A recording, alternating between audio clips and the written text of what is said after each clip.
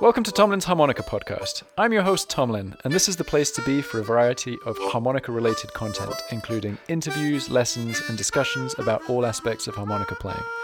This podcast is brought to you by the Tomlin Harmonica School, where I provide a step-by-step curriculum for beginners to advanced intermediate players, as well as personalized feedback and all the resources you need to get better at blues harmonica.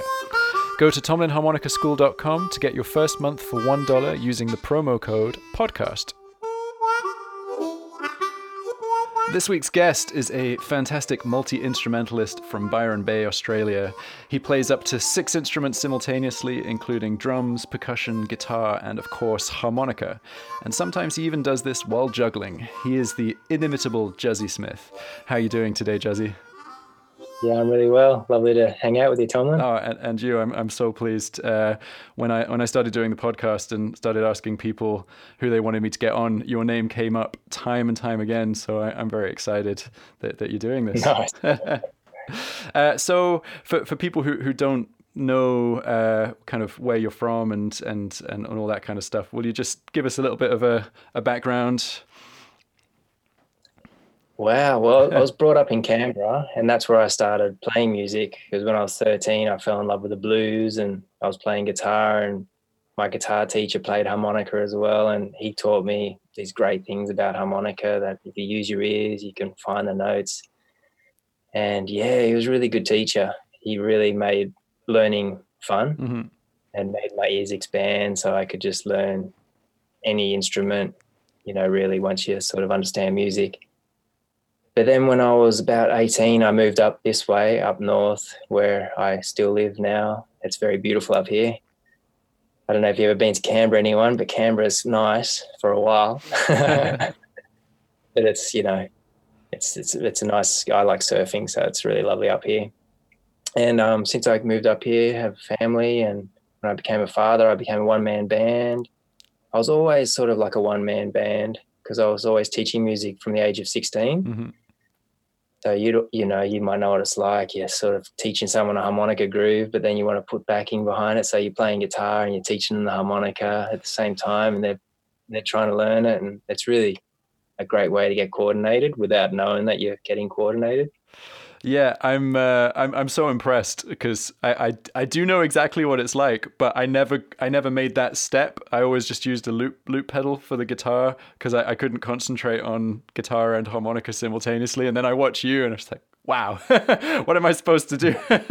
How does that even start? I think it was handy doing it from an early age, not thinking, just having to do it. Because I don't know if they had pedals back then. That was a while back. Fair enough. And I'm going to bring this back into kind of current time context because I mean you normally tour around quite a lot, don't you? Yeah, I have been. Yeah. And so how have you dealt with the last 6 months? Well, it was interesting because I was really feeling like having a break. Okay. So I think I'm responsible for what's going on.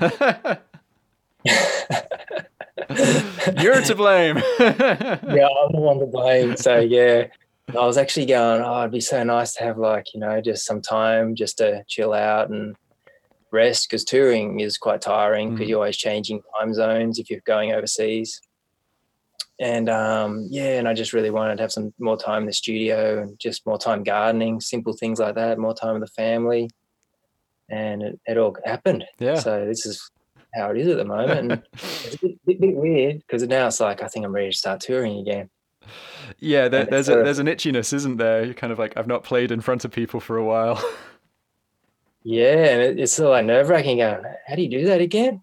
Yeah, so but I'd been watching my YouTubes going, yeah, I'm okay. I think I'll just have to do it like that. Yeah, definitely. So you've been doing some gardening and getting out into nature, but have you been working on any new kind of musical projects during the lockdown? Yeah, well, while the lockdown was on, I was mixing because I had all these great live recordings from last year.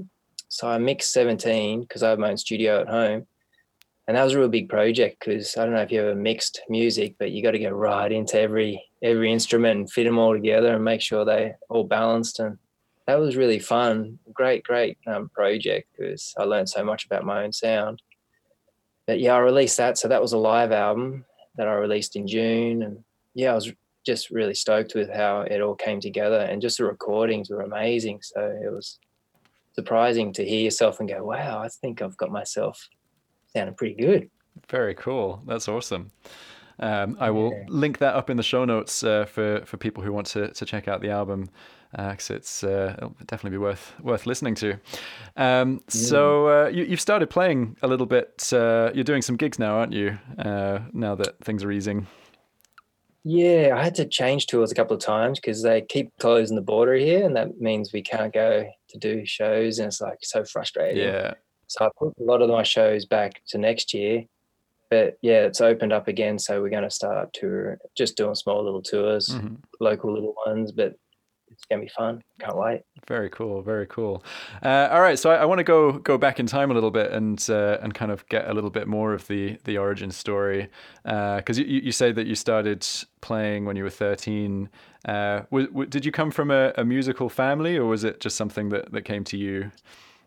Yeah, my mum was really musical. She was more like reading music, but from a young age, she was sort of forced into music. So it was a different approach to music. And I'm the youngest of 4 children, and parents sort of pushed all of us kids into music, except for me, which is amazing because I was the youngest, and they'd sort of given up on the other kids because I think the fact that they got pushed into trying to learn something, they didn't really want to do it. And the teachers weren't so passionate about teaching. So it sort of didn't make music joyful for them. Whereas for me, I just listened to Mum loved Elvis, and I went, wow, this is cool. And then I used to I watched this TV series, I can't remember what it was, but it was about Elvis being young and going to all the blues, sneaking up to the blues juke joints. And nice. I just went, wow, this is cool music, you know? So then I started listening to who Elvis listened to, and I was just fascinated with the blues. And then I got a great guitar teacher, and then when I was 17, or 16, I joined this amazing blues band up here because there's not many great harmonica players, and I was pretty good at that age, and I was getting snuck into all these venues because they were a blues band playing all professional gigs, and I was just only the young harmonica player that, you know, had to be snuck in the back to get in. And it was an amazing learning curve because they were so great, and really they just gave me heaps of cool music to listen to. And I just remember when I got my license, I used to drive everywhere with my harmonica. And I don't know if it's illegal, but I used to play everywhere I drove. Yeah. Oh man, I have so many students who say, "Oh yeah, I always practice when I'm on the commute to work." And it's like, I can't condone this. I'm really happy that you're practicing, but you know, driving one-handed, it can't be a good idea. But then, you know, I come from a country where we're much more densely packed in, so you kind of need to, you don't have those long stretches of road where you're driving without coming across other people. So maybe it's different in Australia and parts of the States, but. Yeah, some of our drives are like 10 hours long, so it's like I need something to keep me going. That's good practice time. You feel that in your lips. Yeah. So long as you're not, you know, playing harmonica and juggling and doing the drums while you're driving, just yeah, no, just harmonica. Yeah. I don't do it anymore, but yeah. I still remember that because I just was so in love with the instrument. It's awesome. That's very cool. And what kind of harmonica players got you excited? Kind of in the early days, what records were you listening to? Probably the main one was Little Walter, because I remember hearing the song Duke, and my guitar teacher said, "Oh, see if you can work out the first line." I was like, "Do do do do," and I thought it was just 3 notes. I went do do do do, and he said, "No, it doesn't have any notes. It's do do do do do do." And I was like, "Man, there's a lot of notes in that line," and it just made my ears open to wow. And then he used to get me to learn and play back the whole song, and it took me a while to work it out, but it was such a great way of learning all of what's in these songs. I went, wow. And then, you know, once you can train yourself, you can learn from everyone. So for acoustic, I love Sonny Terry. He had a great style. Just this uniquely amazing way of using his voice and tongue, and yeah, it was very impressive. Nice. But there were so many, like Alan Wolf, there was Big Walter, he was cool as too, and Sonny Boy Williamson, he was amazing. And yeah, those guys were probably my main ones. Very cool. I like that you've taken all those influences, and I can definitely hear a lot of things like Sonny Terry and that kind of very rhythmic country blues thing. But you've not just done the revivalist, I'm going to play like they played in the 50s and 60s. You've done your own thing with it, which is very, very cool. How did that first kind of start happening? How did you start discovering your own voice?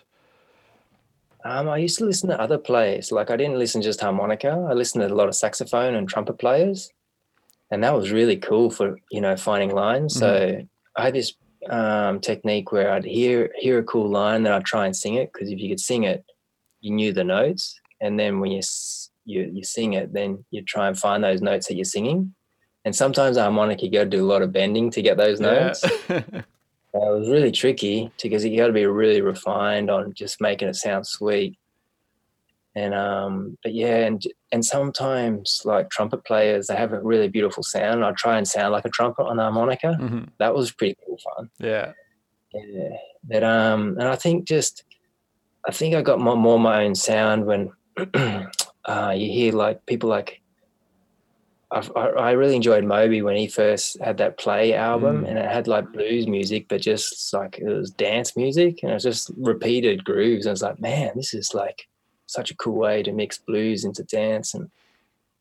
And I just listen to things and just make up my own sort of, because if you can say something that you like, you can play it, if you know what I mean. Mm-hmm. I just hum cool lines and go, wonder if I can play that on the harmonica. And so I wasn't really playing just stuff on harmonica. I'd sort of be singing stuff going, that's awesome. And then I just, if I could work out those notes, I go, that's cool. And then I put some chords under and go, that's super cool. And someone like Moby, they're just playing the same thing and just moving the chords underneath it. And it's like, man, that sounds awesome. Yeah. So simple, but really, really effective. Yeah, I really like that approach. It kind of, it liberates you, doesn't it? You don't have to have this kind of incredibly complex harmonic structure underneath you. If you just kind of think about groove and layering things, and then maybe shifting the chord support underneath to change how things sound. But yeah, you can get a lot of mileage out of that, definitely. Very cool. So I read that you did kind of start playing in bands, and then you kind of transitioned into the one man band thing. How did that happen? And why did you make that choice? I was in bands a lot, actually. I had great bands and had an amazing time. It just got tricky because when I became a father, late nights aren't really an option, mm-hmm. Because you're waking up so early, 4 or 5 in the morning. And it was like much. So then I went, I've just got to put all my talents together. I was, pretty good on guitar, and I had all this skill with my feet. So I just used to use a suitcase, actually, when I first started to kick as a drum. Nice. And I had a tambourine, I think it was. That was all on my right foot. And, I went, I can just go to the local markets, and just turn up and cut, a few CDs of my music and see if they sell. And it was amazing, like the response from word go. Yeah. Like first time I took 10 CDs out, I went, man, I sold them in half an hour. And that was like $20 each. I went, I just made $200 in half an hour. Damn, that's better than doing a whole gig, traveling 3 hours away. Yeah. And then, coming home so tired, and then going, I made $150. Yeah. So I went, maybe I can become a musician and support my family. This is awesome. Yeah. So that's how it started. That's brilliant. And I remember, so I started out busking and then went into bands. So I kind of did it the other way around. But I remember kind of the first time going out, and you've played in Edinburgh. I've seen videos of you playing on the Royal Mile. I used to busk on the Royal Mile every day, and awesome. Just that thing of, wow, I made like 20 pounds, which is not really enough to sustain much of anything at all. But I was 23 and still, just graduated, and it didn't really matter that, I didn't have many responsibilities at that stage. I was like, this is amazing. This is the best thing ever. It's great. You feel quite liberated because, you've taken control of your own destiny. You go out and play, you make money. It's amazing. And you get that connection with people, which is beautiful.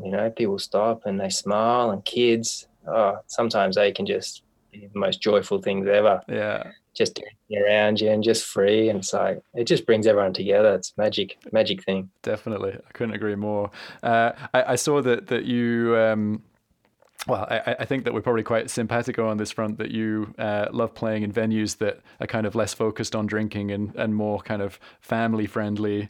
I was wondering kind of what the best places you found, kind of what kind of countries have been really good for that kind of all-inclusive environment.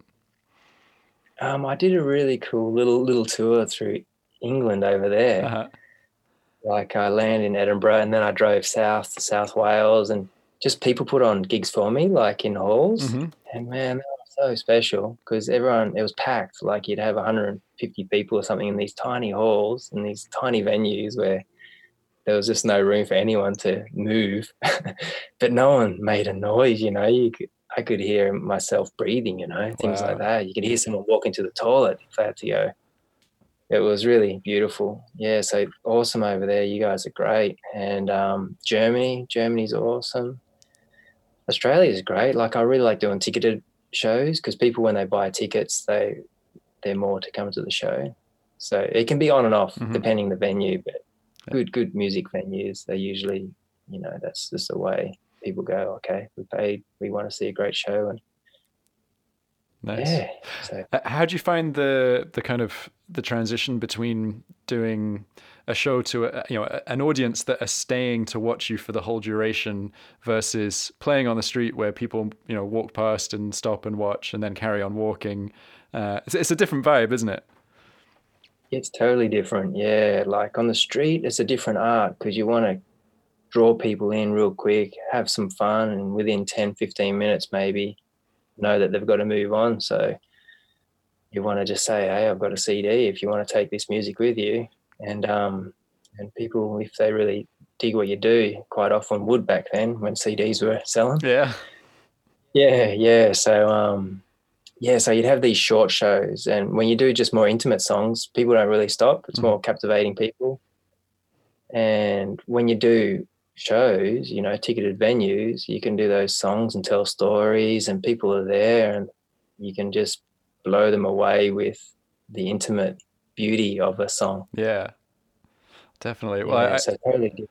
I've seen some great performances up on YouTube of you playing, and I love when you introduce the band. I think that's one of the best things ever.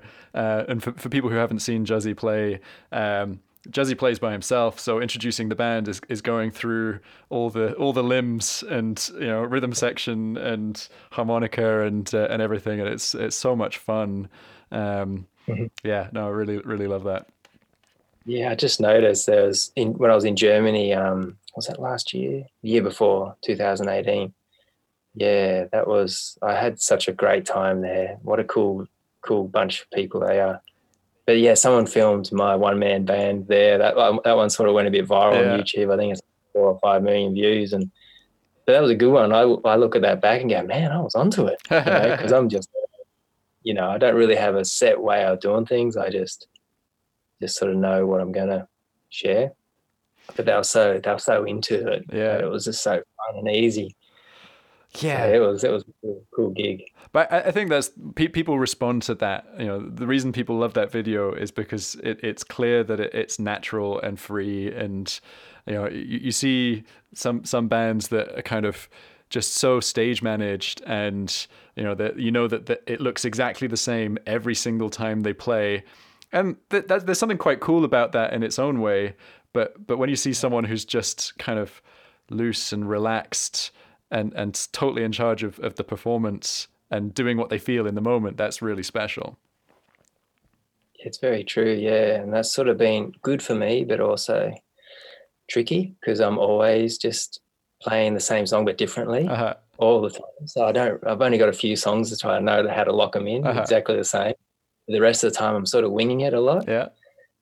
It can be quite tricky because actually on the Royal Mile, I did this song and someone filmed it on an iPhone, and that was still the most viral video I ever had. That went to something like 80 million people. And that was just crazy because I was just mixing two songs together because the Royal Mile for Edinburgh Fringe Festival, but you're there for 30 days playing most of the day, every day. And I just remember going, I've only got one guitar here. I'm just going to have to make songs and just mix things together. And anyway, this one song I mixed together and went really well. And someone filmed it, put it on their YouTube, and then other people grabbed it. And then 8 years later, it went viral. Like someone posted and said, wow, check this out. And I was like, wow. And then people say, oh, can you record that? And it's like, not really. It's like spontaneous. Like I can't capture that same thing. Yeah. It's tricky. Yeah. I can do a version, but not the same. It's like that was special. But I think that's very true to the tradition, especially the blues tradition. We listen to Duke and we're like, wow, this is amazing. But then you listen to live versions of Duke and it's not the same every single time. That was just the take that made it onto the record that we all know and love. And there's that amazing mistake in the second 12 bars. Like the first 4 bars, the one chord has some very weird kind of 3-beat, 2-beat, 4-beat long bars, and just like, what are we doing? And then it carries on as it should. But it's great because that was the version that was the seminal version, and I like that. I like that things are different each time. Yeah, so do I. Sometimes you do this gold stuff, you just go, wow, I hope someone filmed that. That was awesome. Yeah, absolutely. Cool. Well, I've got some questions for you from my students. So these are going to be a little bit more kind of technical on how you play and stuff.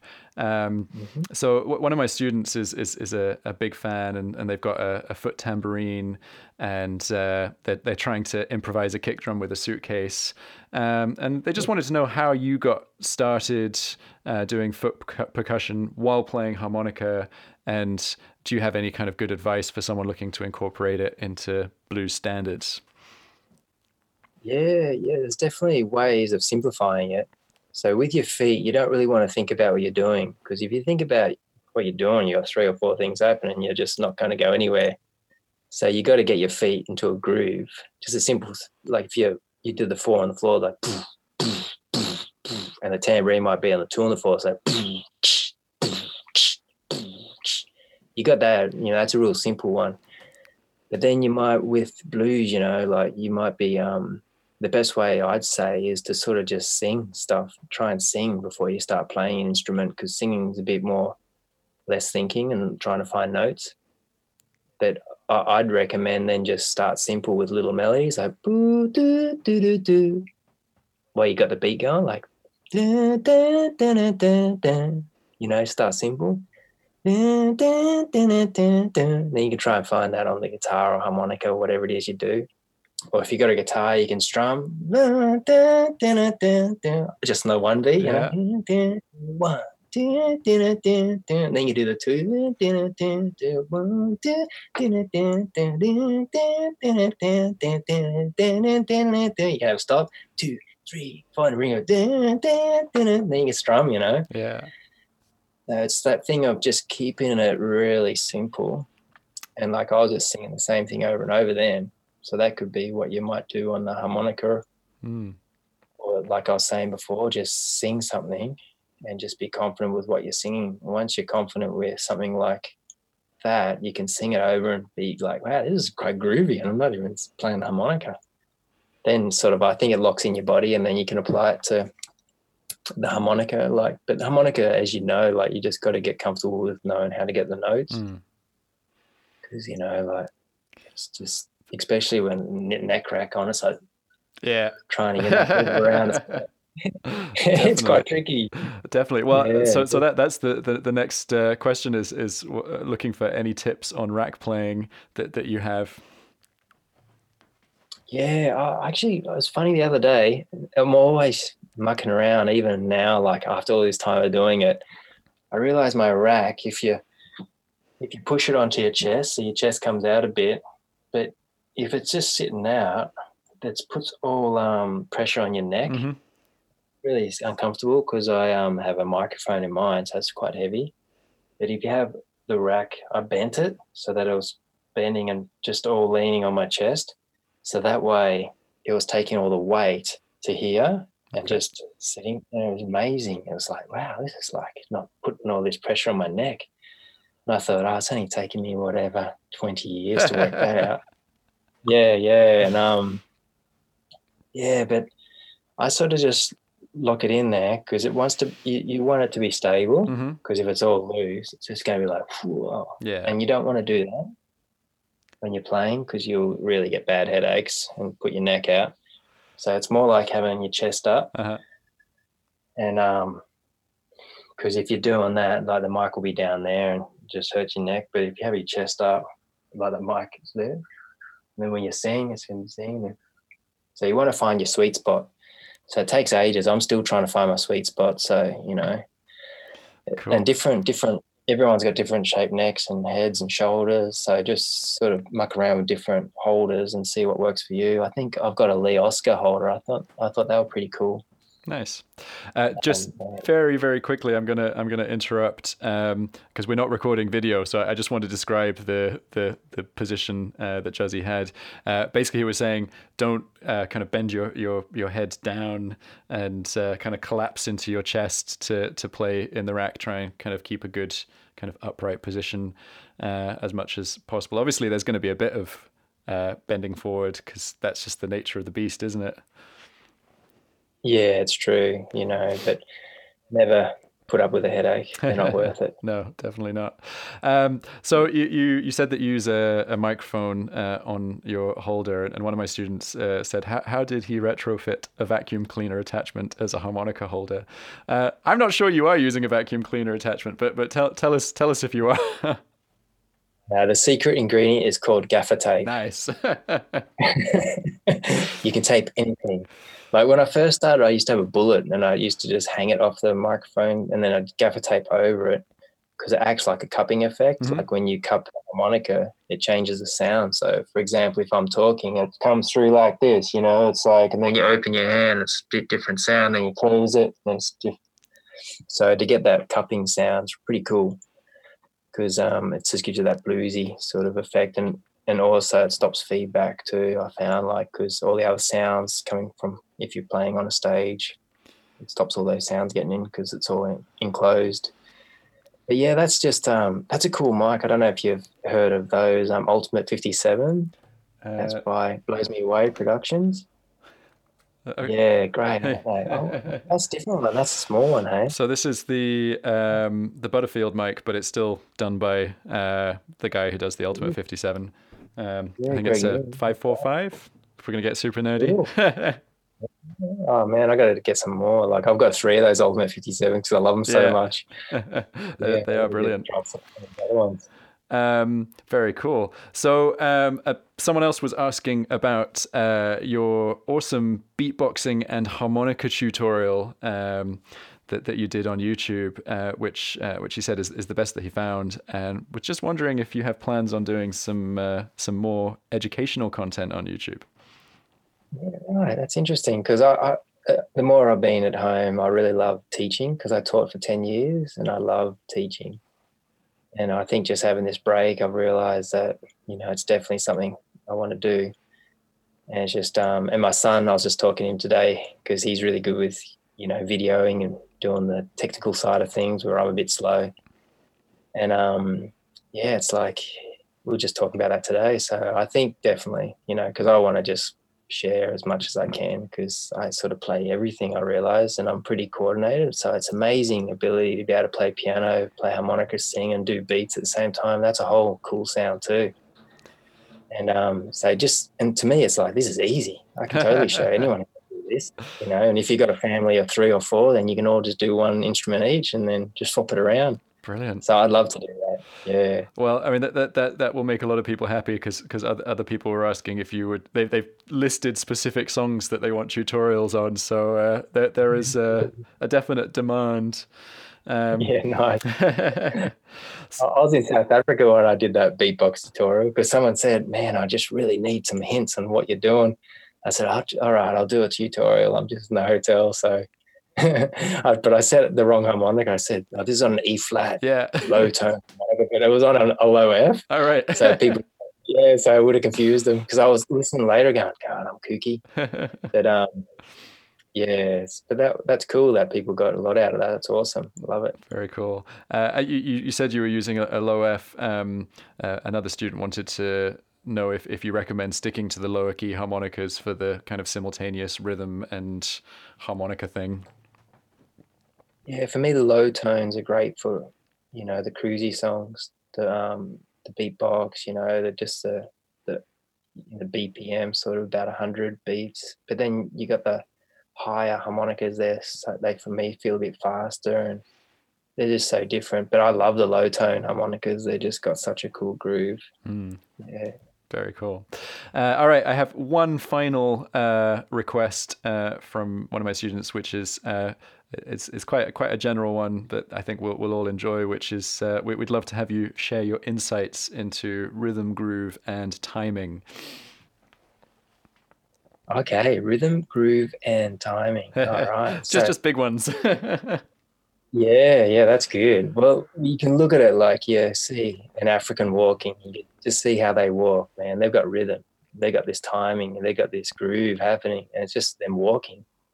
So you can tell that there's something going on there, that they're being brought up with music. It's in their body. So I think that's so important to have music in your body. So say when you're walking along, you just feel. That's your beat, your feet are your beat. You just got this. If you listen to music, just see if you can find some music with just good steady pace, like of your walking steps, and just go, wow, man. And then you can just tap while you're walking, and you got this timing, and you just sort of feel music. And for me, it's everything's about groove, really, and timing and feeling, because it just puts it all together and just makes it feel natural. And you have to do it like with something like walking, because that's natural for everyone. But then you have to think about it. A lot of people walk, and if they walk past someone, they'll walk differently. They go, oh, and then they'll think, I have to straighten my back. Yeah. But, if you walk with a groove, you're probably not going to have any aches or pains, because the whole body's sort of floppy and it's feeling lovely, It's just like, yeah. So I think just simple things like that you do every day. Just walk with a groove, feel the timing, and, enjoy it. I think that is perfect insight, and it's a recurring theme that I've had with every player and teacher I've spoken to. It's this work away from the instrument. It's kind of listening and feeling without actually necessarily playing an instrument. That's so important for internalizing musicality. That's so true. Like I hardly ever actually practice, maybe half an hour a day at the most. But when you think about it, you're walking, and when you're driving, you're whistling, you're humming. So you are actually practicing a lot more, just not with your instruments. And it's so cool, Definitely. because you don't have to be sitting down having this guitar on your lap. And sometimes when you have only 15 minutes a day to play, it's like the most awesome thing ever, because it's like, wow, this is such a treat. And you make the best little tune up. And I always have my iPhone with me so I can record stuff. That's cool. So I can listen back and go, oh, that was good. I'll turn that into a song. Brilliant. That's good too. Yeah. Brilliant. Yeah. Oh, well, thank you so much for spending some time with us today. It's been a real treat. Before we say goodbye, where's the best place for people to find out what you're working on and learn more about you? So I post stuff on Instagram and Facebook. They're both linked. So that's probably the easiest one for me, because, I just pop it on there and it just goes to people. Cool. But YouTube, I'll be doing more on my YouTube channel soon. As you say, like with lessons and I just like to share it through all those avenues, and probably those ones really. My website always has my tour dates and things like that. So nice. That's just judgysmith.com. Cool. Yeah. I'll link all that stuff up in the show notes. And actually, I've got one more personal request. Is there any possibility of you planning to come back to Edinburgh at some point? Yeah, I really want to. I get asked a lot. Yeah. Yeah, I can't wait actually.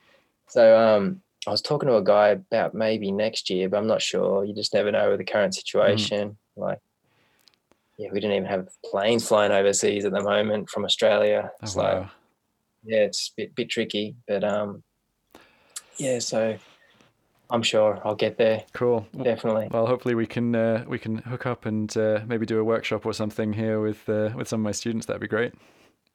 Yeah, that'd be awesome. So you are based in Edinburgh? I am based in Edinburgh. Yeah. Oh, that'd be so cool. Yeah. Cool.